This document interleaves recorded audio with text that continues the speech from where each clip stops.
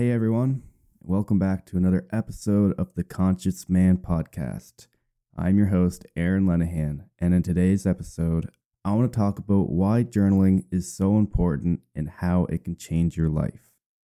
Between the years 161 and 180, Marcus Aurelius reigned as the Emperor of Rome. This man, the most powerful person in the world, deliberately took the time out of his unquestionably busy days to sit down with a journal to write. What is now recognized as one of the most famous and influential books of all time, now published as Meditations, was originally titled To Himself. The crazy thing about Meditations is that Marcus Aurelius never intended on anyone ever reading it. These were private notes that he wrote to himself and ideas on Stoic philosophy. He wrote it as a source for his own guidance and self-improvement, not for an audience to be published, but to himself, for himself. Nowadays, people wonder, how did Marcus Aurelius become Marcus Aurelius? How did he avoid being corrupted by power and torn apart by stress? If we could go back and ask him, he would have pointed to one single thing, his most important daily practice: journaling. His favorite philosopher, Epictetus, realized that people work on their bodies, but not on their soul. They thought that in order to build a good life, you have to build your spirit. You have to get to know yourself on the deepest core level. And journaling is one of the most time-tested and research-backed ways to do that.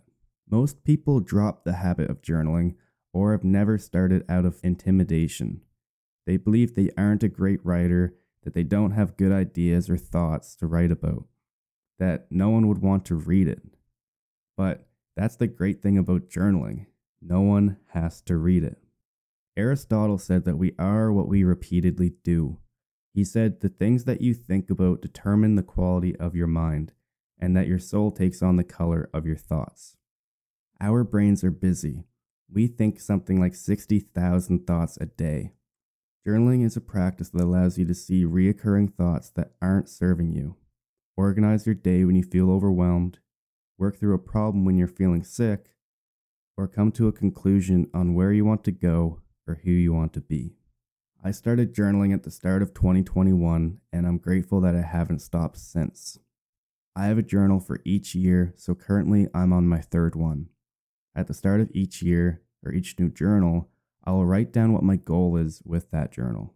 For example, these are some of the goals that I've written in my journals.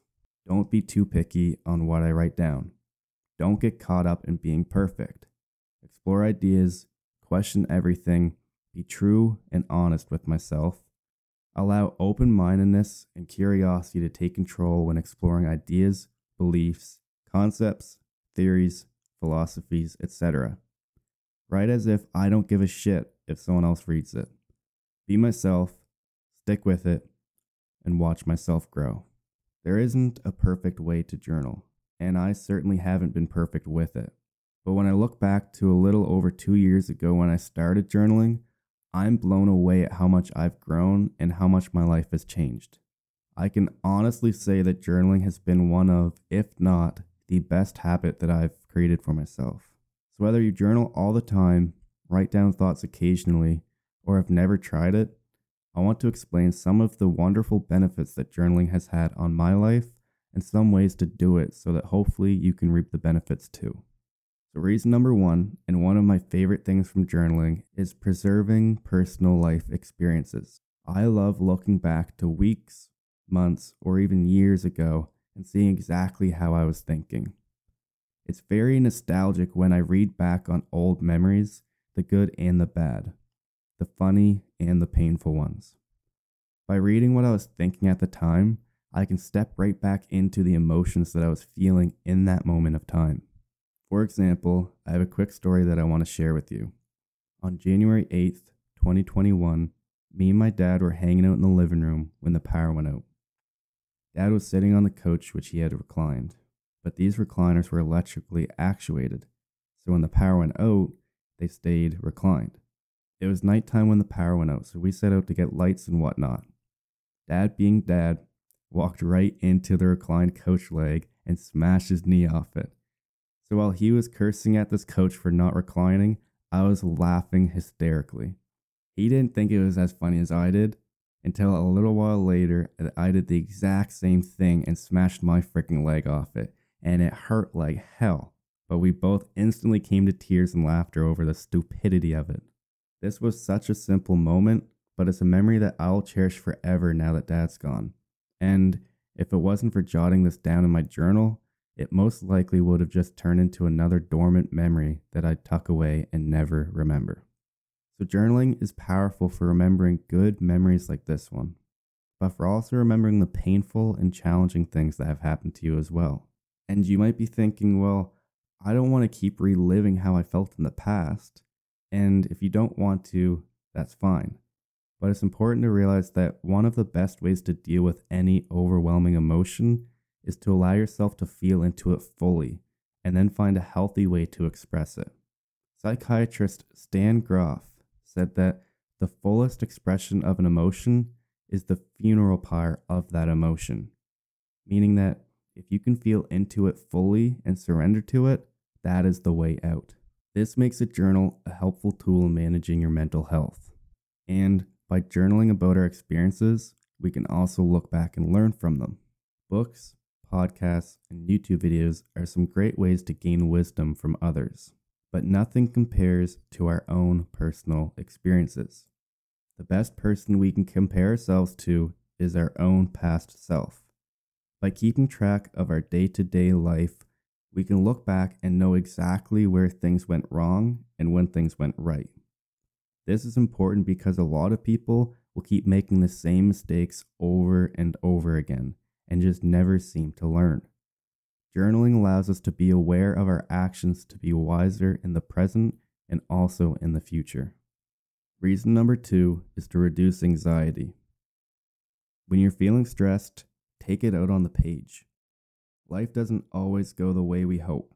We make mistakes, we get jealous, we get angry, people fail us, we fail us, people die.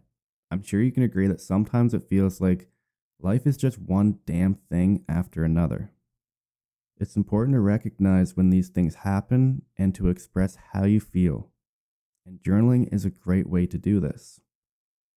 A study by Cambridge University found that journaling when stressed results in improvements in both physical and psychological health.